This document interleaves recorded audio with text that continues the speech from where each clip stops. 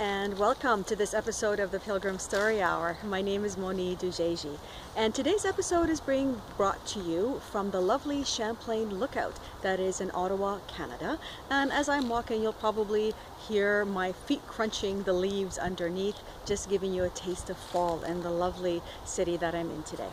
And what I would like to speak about is making the choice to walk alone as a pilgrim. That is probably one of the greatest fears that pilgrims have, and that is to make the decision to walk alone. And I understand that fear because it was something that I walked with when I chose to walk my first Camino alone. But did you know that the Camino is called the Way of the Sword? It is the place where you get to battle your fears and find your courage. So what greater opportunity than your own pilgrimage to actually face those fears and make peace with them? And really all you have to do before you begin walking is just set the intention that you do want to make peace with those fears and allow the Camino to bring you the experiences to actually help you do that and take care of the rest for you. Now, one of the main reasons that I chose to walk my first Camino alone was to specifically face that fear of walking alone that I just mentioned. And I was also at a place in my life where I was trying to change the story that I had been told about the world. You know, that the world is a dangerous place. You can't trust people. Everyone is out to try and get you. And if you're walking alone or if you're traveling alone, they're going to use every opportunity to steal from you or to take advantage of you in every way. And I was really trying to change that story into one that said the world is a place of possibility. The world is a place of wonder. And I want to walk in the world in curiosity, not in fear, but in curiosity and openness. Not leaving behind reason and logic, but balancing it a little bit more with walking with a bit of more of an open heart. I was also on my first pilgrimage trying to walk without a great deal of plans, learning to trust my intuition and my own inner yellow arrows to guide the way, and learning to pay attention to what was happening around me or to any synchronicities or omens that appeared in my path, and having the courage to actually act on them, even when they didn't make logical sense to my mind, and maybe if they even took me off the path a little bit. So that's really why I was on the Camino. That's really why I wanted to walk alone. And when I started walking from Rome to Jerusalem, it was with the intention of continuing alone and really continuing to deepen that practice I was telling you about and my confidence in being alone and in being guided. But when Alberto came with me, and it felt also like a positive omen to have him with me, in the beginning I resisted, but then, as happens among all pilgrims, you know, you get comfortable, you start enjoying the other person's company. It's nice to have someone to talk to and to share all the experiences with. And so I became very comfortable and very easy having him with me. Now, we had been walking for about 3 months and had gotten into a nice comfortable rhythm of being together. And we had finished walking in Italy and had just entered Croatia. Now, Croatia was a completely unknown land to me. I knew very little about it.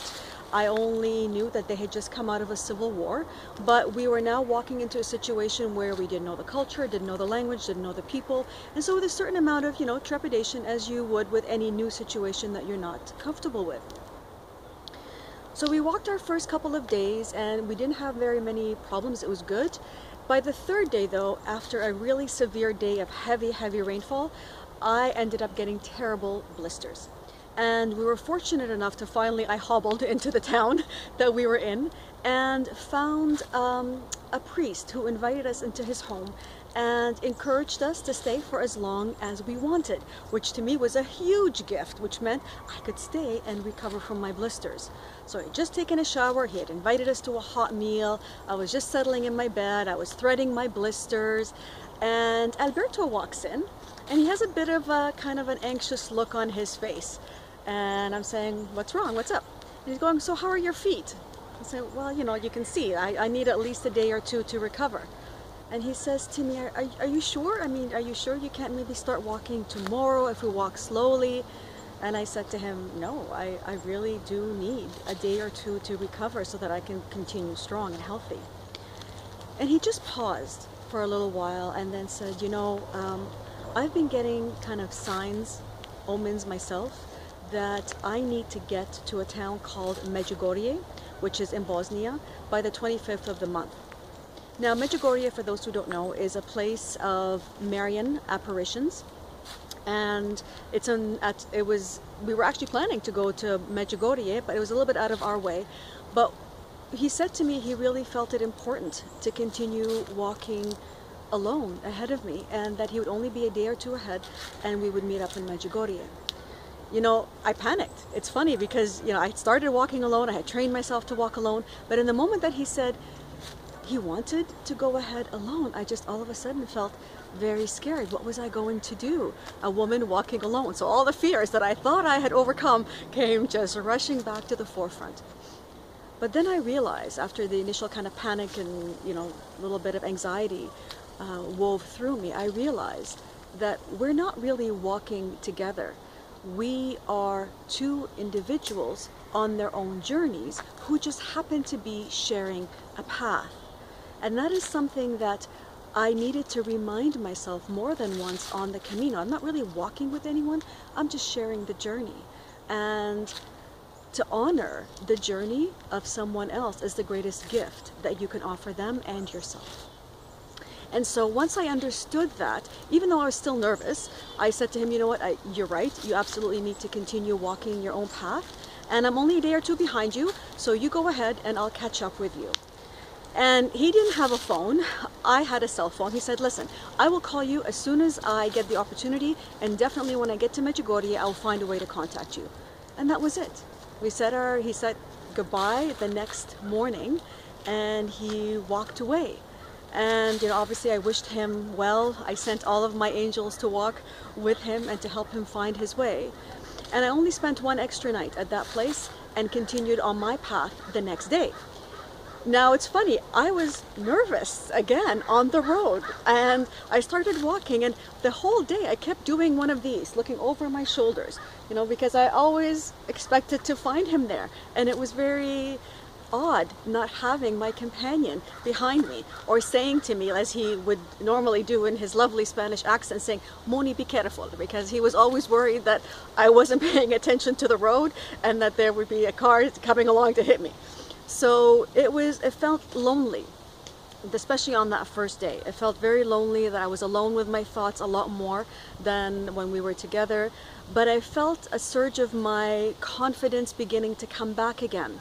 And the first night I stayed in the home of a friend of the priest where I had stayed the first night. And the third night I ended up staying at a monastery. I arrived at this monastery because they said to me, you definitely want to go there.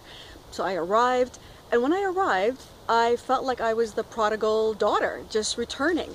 Apparently Alberto had stayed there on his first day, and he told them that I would be walking behind him, and they told him that I was suffering with blisters. And so when I arrived, they immediately embraced me and encouraged me to stay as long as I needed, saying, you know, you're going to have a long, hard journey ahead of you, and you need to stay and recover as long as you need. You know, when a pilgrim is given a warm bed, a hot meal, hot shower, fresh sheets, you're gonna say yes. And so I said yes, thank you. And I stayed and I slept in, and I allowed them to cook my meals and to look after me, and it all felt so good for the first day, second day. But by then, you know, the guilt was setting in, because Alberto is now at least a couple of days ahead of me, and I didn't want to be separated that long from him. And so I enjoyed my time in Karlobag, and I eventually said to the superior of the monastery, you know, thank you so much, but I really do have to continue on my journey.